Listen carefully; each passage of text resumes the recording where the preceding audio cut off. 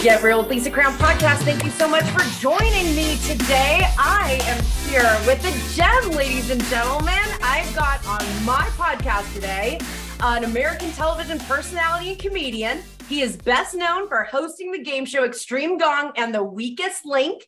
In addition, he's been the announcer for Price is Right since 2011. Side note, I have been watching Price is Right since I fell out of the womb. Like when my mom was pregnant, we watched, okay? So I've been watching over 40 years, super fan right here. He's a personal family friend, and I couldn't be more honored to have him in the hot seat today. So George Gray, come on down. You're the next star on Get Real with Lisa Graham podcast. Lisa, that was quite the buildup. How'd I do, George? How'd I do? That was very, very nice. Thank you very much. It's funny because for some reason, and I don't know where it comes from, it says the Gong Show, which anybody who's under 35 is like, what the hell is the Gong Show? Of course, if you're old enough, the Gong Show was enormous back in the day in the 70s. And the other, I did a show called Junkyard Wars, which was in the late 90s.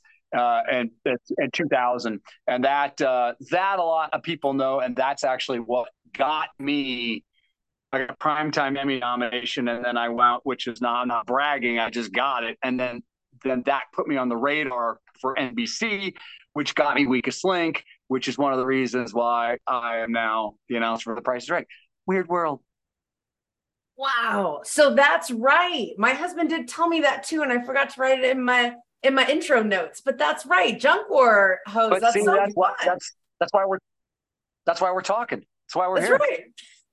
I learned so much about you today. I'm excited. Thank you for your time today. I know how busy you are because Price is Right isn't on strike. So you guys are busy. You're filming and you're busy. George, you got a lot of things going on.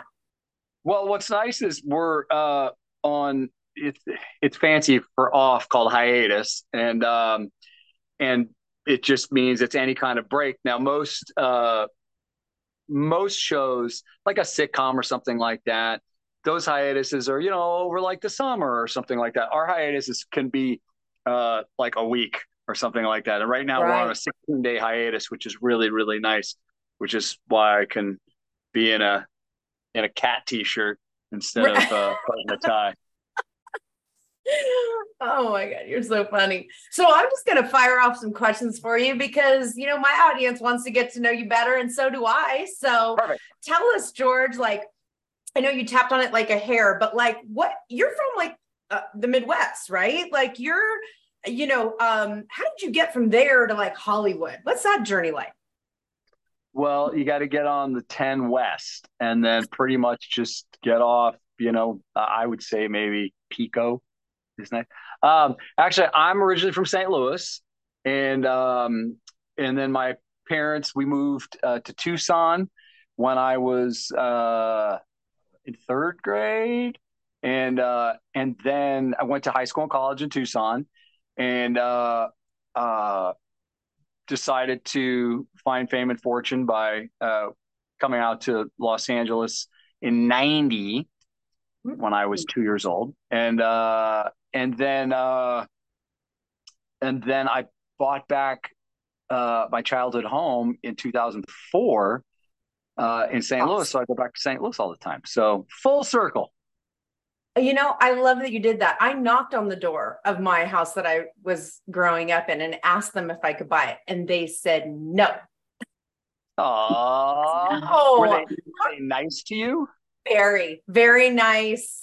But they were like, we love our house. I'm like, shoot, well, here's my name and number. And they never called. George, you're so lucky. That's the coolest thing in the world. I'll tell you what, because I'm a big car and antique guy. Sometimes it takes a while for people to, be ready to sell. If you annoy them enough so that you're constantly on their radar, not if, but when it's time for them to let go of that house, they'll be like, fine, call Lisa. Right. So that's do is you just reach out and you just say, hey, I'm just checking again, just reminding you, not I know you don't want to sell, but when you want to sell, just want to remind you, make sure you still got my number. Just keep doing that. That's how you buy cars. That's how you buy stuff. Somebody's like, fine, just go away. It's such great advice because all my listeners are salespeople, George. So, like, that is great sales advice, right? You can't get the no and be gone. Persistence. Love it. Exactly. Well, that's actually what I tell people on Price is Right, which is they don't tell me to say it, but I always say it just because it's fun. Near the end of a show, like, hey, if I didn't call your name, first of all, my bad, but come back. It takes more than one try. Don't just give up, and don't just think, oh, they don't like me, they don't want me. No, that's not it. There's a lot of people, and you let them see you a second time or a third. And there was a woman. This is the end of last season, and she had a shirt on that said "third time's a charm," and it was crossed out, and fourth was written in Sharpie above it. Oh. She's like, "You're not picking me." And I'm like, "I know, I'm super sorry. I'm making mistakes." And she actually got picked on that show, and she won the showcase. Oh, So I love it. 4 tries. There was another group of women, and I think they were from Detroit. I can't quite remember, but I think so. And they would come in almost every year as like a group trip and go to The Price is Right. And I didn't know that, but it turned out it was like their 7th try or something like that. So, and probably not 7 years in a row. So maybe 10, 12 years, one of them got on and won the showcase. And they were all standing on stage saying, wow, this has been like a dream forever. And we just always figured, sooner or later, one of us will get picked. And there you go. So yeah, absolutely. Love that. Love that perception about that. You know what I mean?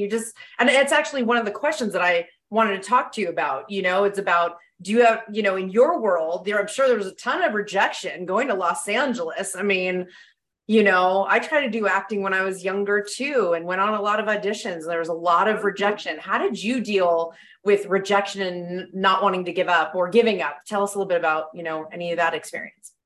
I think I'm just either too ignorant, dumb, or stubborn to take no for an answer.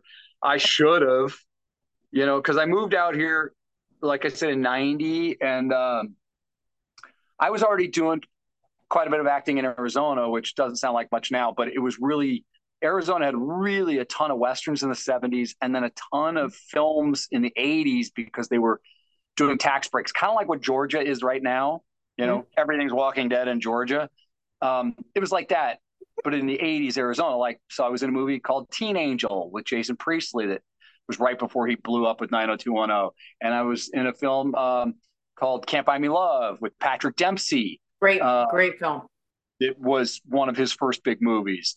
And I was cast for Revenge of the Nerds. Oh, I love it. Those were all Arizona films, so it was all big stuff. So I thought, okay, great. I was a big fish in a little pond, and I came out to LA, and I thought, well, it'll be tough, but I'll do well. It died. It was brutal. It was terrible.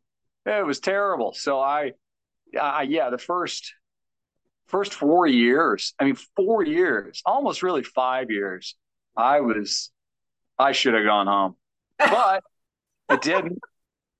So then I started working, So there you go. You just have to be ignorant enough. So fun to have a comedian on. It is making me crack up. Oh, no, I'm not kidding. I was too stupid to leave. That's hilarious. Did you think about giving up and calling it a day? Did that go through your mind? And how did you kind of overcome feeling defeated at times where it's like, okay, this might not be for me? How'd you overcome that to stay? And I know you said ignorance and all that, which is hilarious, but there was a fight in there or a belief in there, the belief system. Well, actually, I was always working, but it wasn't really enough to pay the bills. I remember one year I made $7,000. And I was working as an actor and as a stand-up comedian. I wasn't working, I wasn't waiting tables on the side. So I was not making any money. And it was tough. And I remember my mom mailed me a box of Top Ramen one time from Costco or Sam's Club. And the stamps on the box cost more than the flipping Top Ramen inside of it. It was very funny, like a whole case of it. And I lived in a converted garage behind somebody's house. It was like a little cute guest house, but you know, it was a converted garage nonetheless, Yeah. in Culver City, and $495 a month, and it had a mature orange tree right outside of my door, and a lot of times I would eat oranges, and there was a crab apple tree, and I'd cut up crab apples and I'd put cinnamon and sugar on them, and that'd be dinner. You know, I mean, and don't get me wrong, I'd scrape up money and get beer. I mean, that was I mean, those were all staples. It was very important, but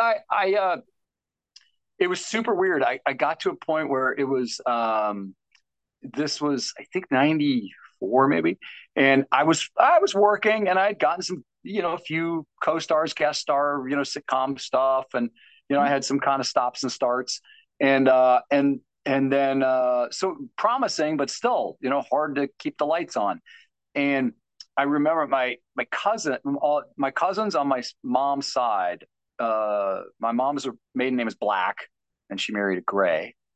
Oh, And so the Black brothers, who are five brothers, one of them knocked up a girl when he was 16. His dad, my uncle, very religious man, said, "You're dropping out of high school and getting a job, and you're going to marry this girl and be a respectable husband and dad." And so he did, and he worked for a real estate guy, and he made his first $1 million by the time he was 21, and he had his first helicopter by the time he was like 23. And then wow. all the brothers did well. They owned a huge construction company together, and one of them, his name's Randy, and he owned Merv Griffin's old casino in Mesquite, Nevada. He doesn't Wow. anymore, but he did. Wow. And he'd flown me up there, and he said, "You know what? Why don't you come work for me? You can, you know, you can run comedy, run shows, brings people in, you know."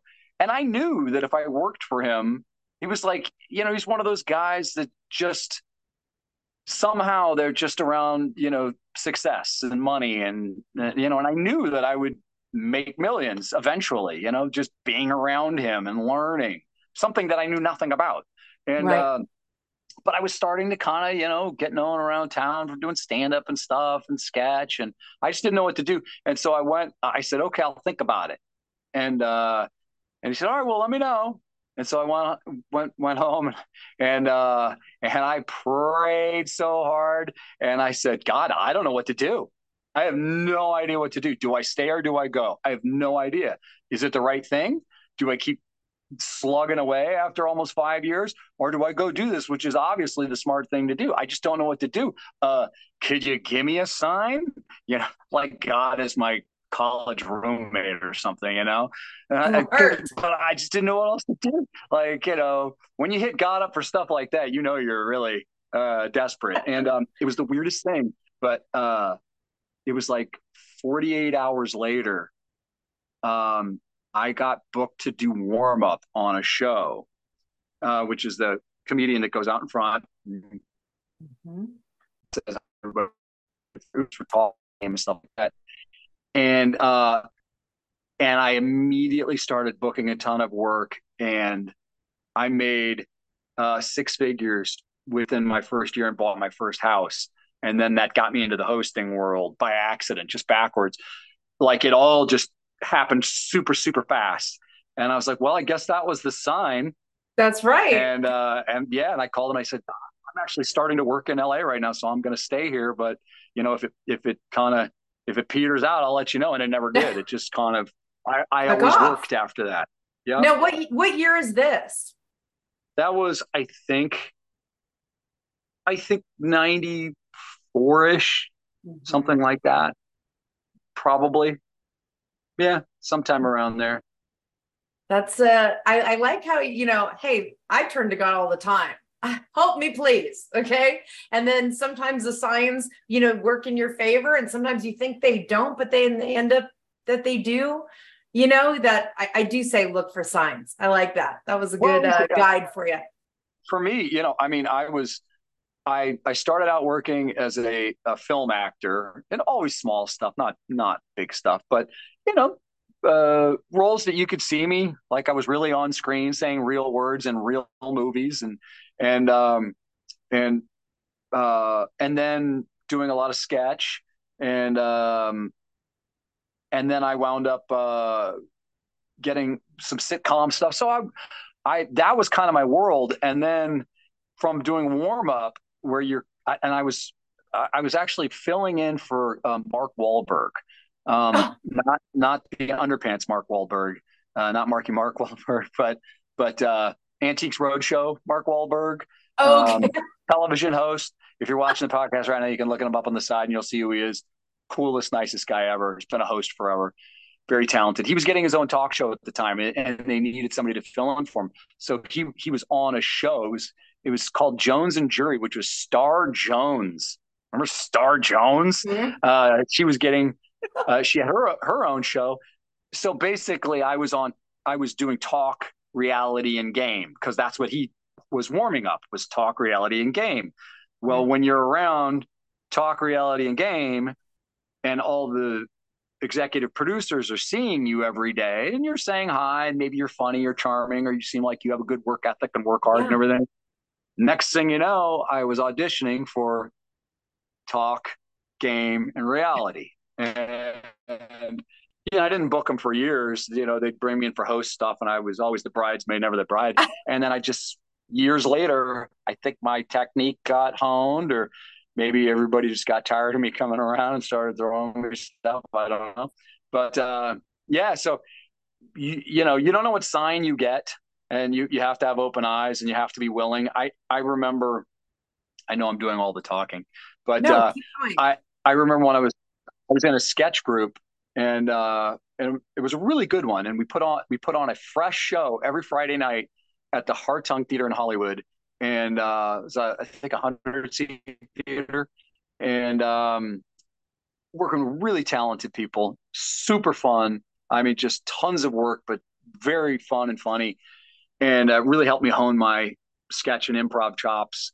And I remember having conversations. We'd be drinking beer, I'd never do it, TV. I'll only work film, oh, I'll only do this. Well, I'll only do this. And I remember saying, you guys crazy? I'm a hooker for the right money. I'll do anything. I like, why would you turn down work? Are you that, you that dumb?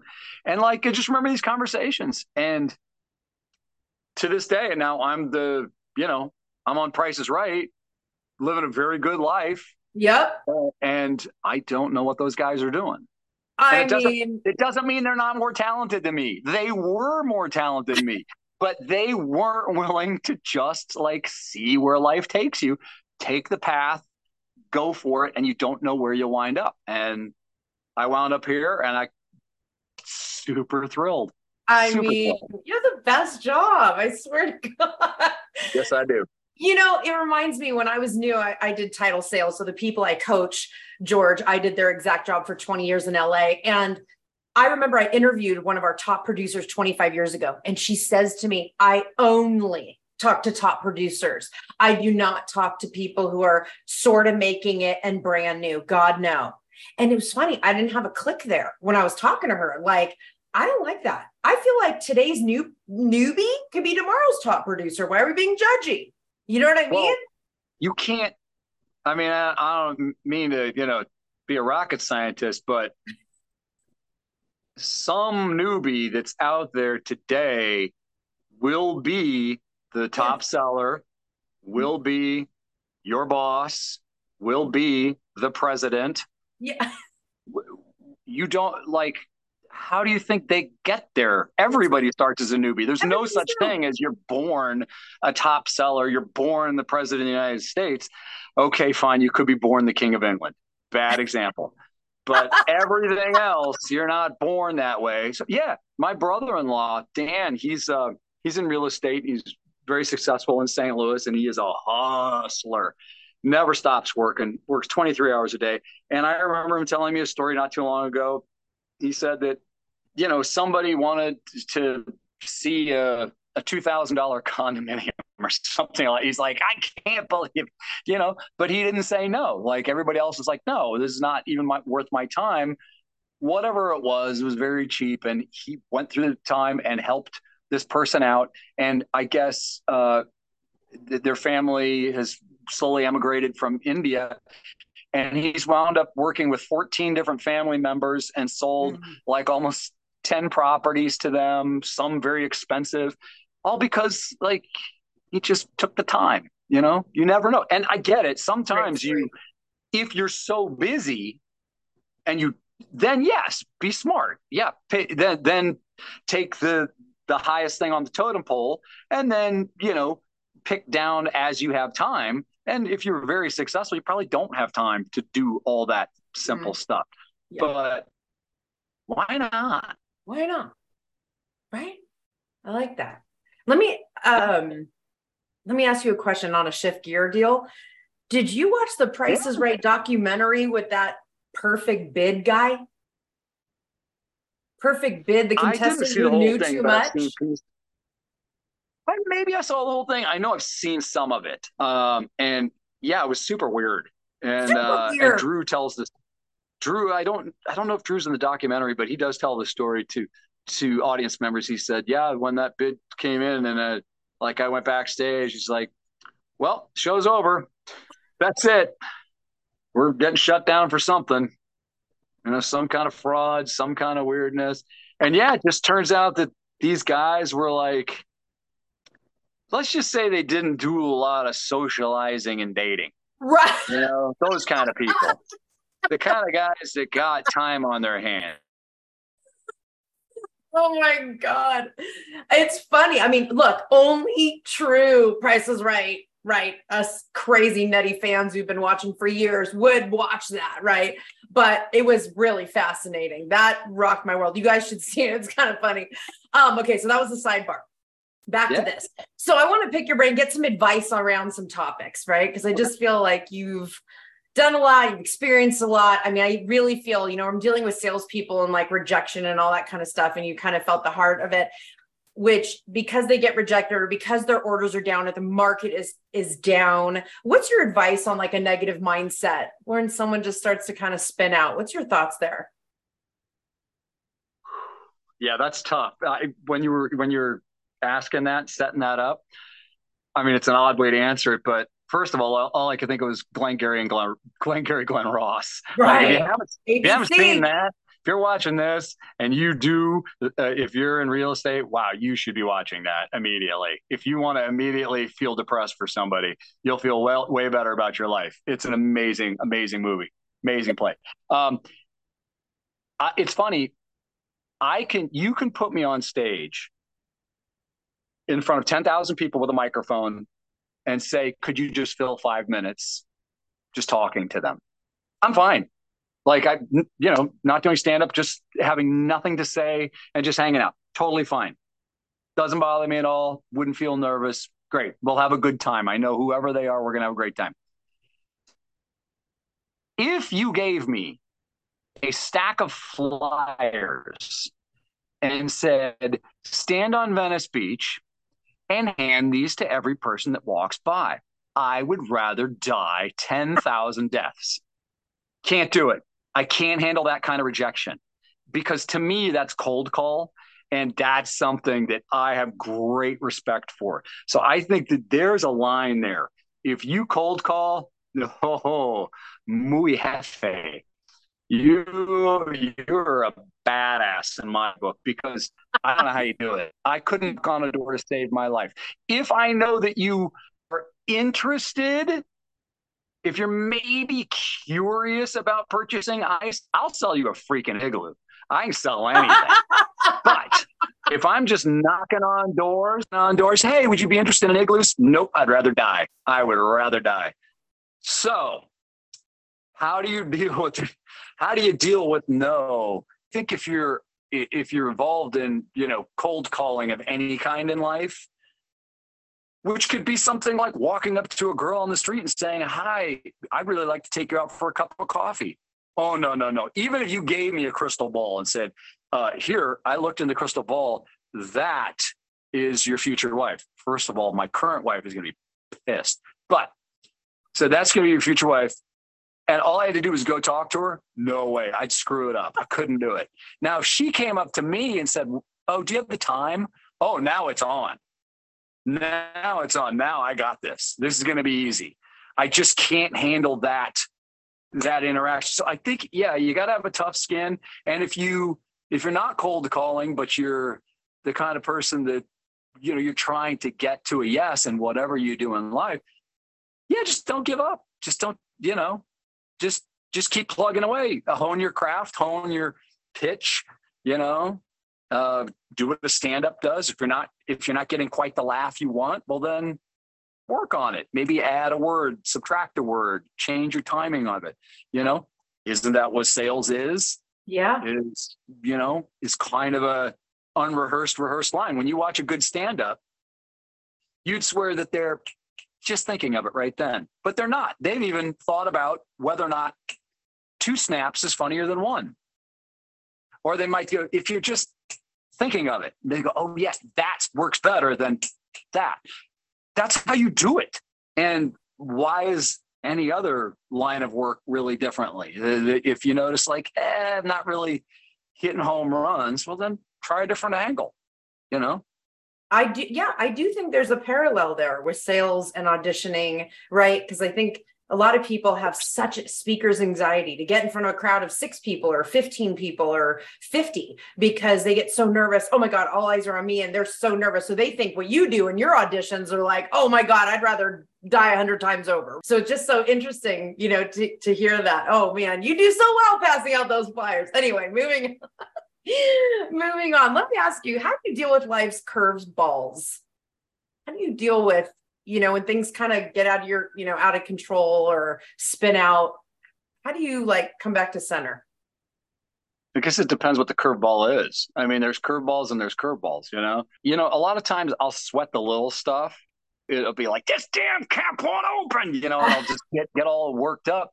But then I have a massive heart attack out of nowhere. And it's like, I never thought about dying, even though I almost did. It was like, okay, just got to get to the hospital. Okay, got to get this shirt off. Do I want him to cut it or do I want to take it off? I think we could take it off. Okay, we're going in for a stent. All right, I'll see you on the other side. Okay, all right, now we got to do open heart. Okay, do I do it here or do I? It just, everything was incremental, is a step. Focus on the next thing. Otherwise, you could just get too overwhelmed by it. So I compartmentalize, just one step at a time. What is the next thing I have to deal with that thing, and then get to the next thing. And that helps. So I still don't know what this bottle caps won't come off.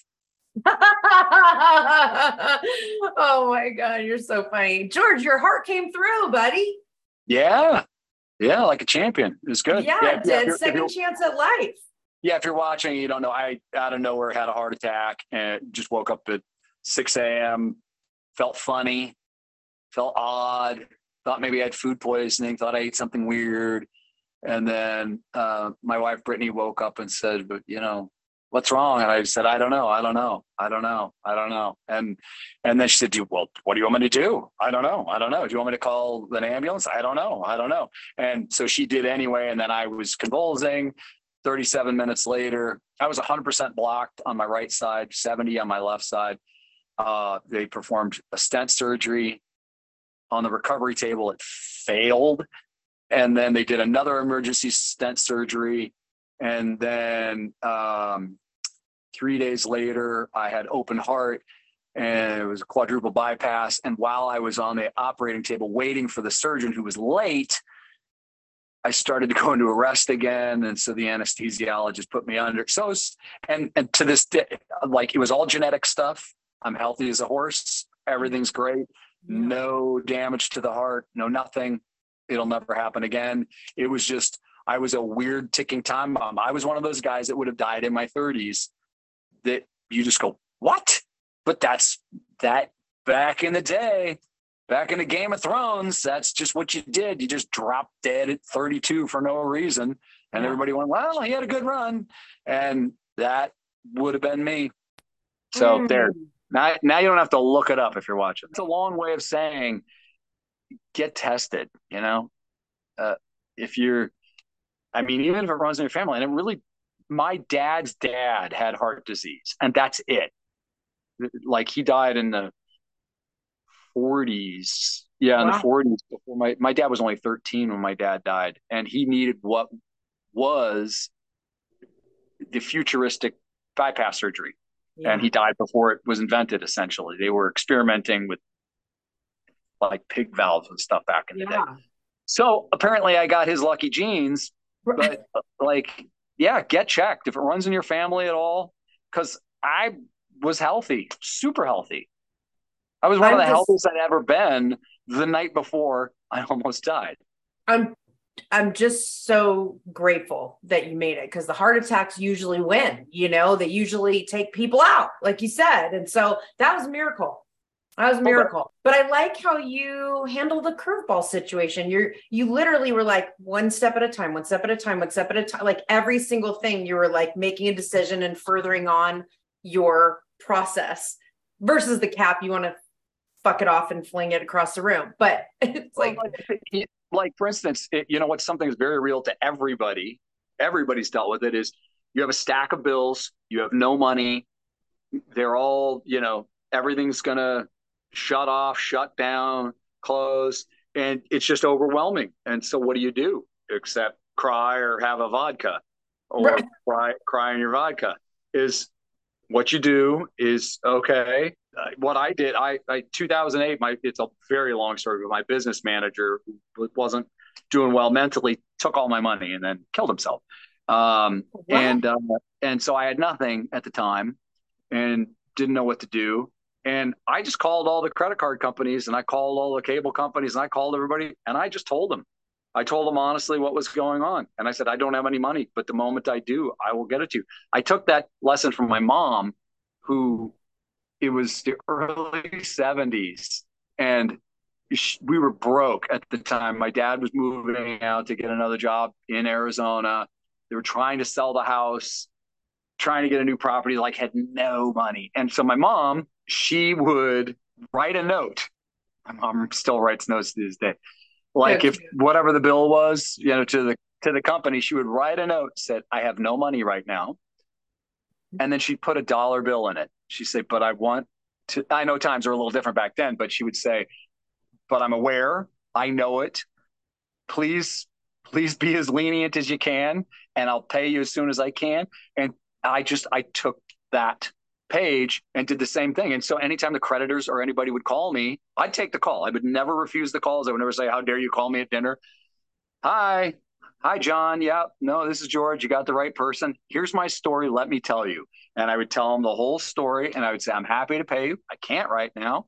And then, and I never had, the worst thing I had was somebody being mildly short with me one time. I never had anybody be even rude to me, because everybody goes through it. Everybody knows it. And again, I was just, yes, it was very overwhelming, but I just took one thing at a time.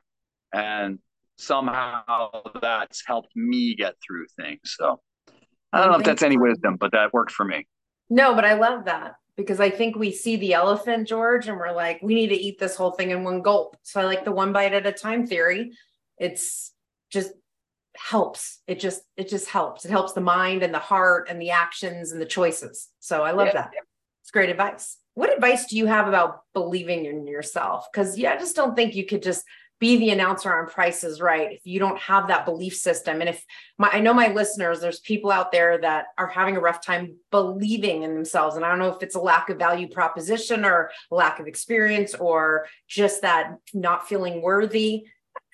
What advice do you have for those guys? Well, first of all, that's normal. That's human. And there's nothing wrong with that. I mean, if you start considering that a weakness, now you're just piling on to other stuff that you're having doubt about. The truth is if you look in the mirror and say, I'm great, I'm good, and I'm better than everybody else, you're a sociopath. You're absolutely clinical. You're a nut.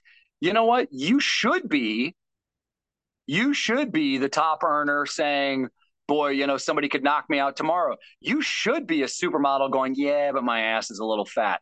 That's normal. You should, to a degree. So having self-doubt that's just part of being human. That's fine. So once you just realize, oh, these are just normal feelings, well, don't just assume they're right. Just assume that, okay, well, this is just something that I just have to get past the, gosh, I wonder if I can really do it. Well, there's only one way to find out, So that's the thing, is just believing in yourself is just sometimes keep going, is do what you're doing, and you'll eventually believe in yourself if you start accomplishing the things you want to accomplish. But if you just say, well, I know that I'm not tall enough to be in the NBA. Well, I mean, do you really know that? I mean, yeah, you're probably too short, but maybe maybe your game is really good. Maybe what was that guy's name? Was Spuds, the guy who was like 5'6" or some crazy thing like that one years ago. Nobody told him he was too short. Right. It's like he just, whatever it is, just it's fine to have your doubt, but you just keep plugging away. How do you shut off like the rush or the excitement or the opportunities or the demands of your job and unwind and enjoy your life? How do you like shut it off and dial in and you're having fun? I actually just, when work's done, work's done. I'll come home and pour a nice glass of French red wine, pet the cat, turn on some Hogan's Heroes, just tune out, just unwind. I don't come home and look online to see if everybody thinks I was good on the show today.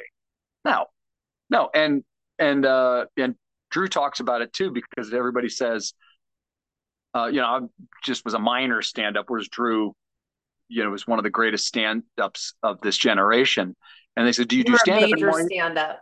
Yeah. And he said, no, I don't do it anymore because, I'd have to write, and then you have to work out. You can't just write and then go perform. You have to actually go to a comedy club every night and, work that out. And then you got to chat with everybody afterwards and then drive home. And he said, I just work and then I go home. I don't want to take that much time. And I'm the same way. Would my career be bigger if I would, write constantly and do stand up and tour? 100%. Absolutely. Would I not have time here at the house? No, I wouldn't. And you know what? I'm just not one of those people that needs to have it all. I just need to, I've got enough. I'm very happy, very blessed. And so, that's good enough for me. I love that, because there are people who are our top producers in the top 2% in the country listening right now. And I love how you said that, right? You can have enough and be full at that, and then still get to balance or tap into shutting it off and enjoying your life. So thank you for sharing that. My last question, I'll set you free. Yeah. In life, George, what do you know for sure? That you're going to die. That is for sure. And that's probably the only thing in life that is for sure. I would guess. Wouldn't you? I mean, come on. Hit a nerve there. You didn't know about that one? Yeah, it's going to happen, Lisa. I don't know when. I don't know when, baby, but it's gonna. I don't know when to set the watch, but it's gonna happen.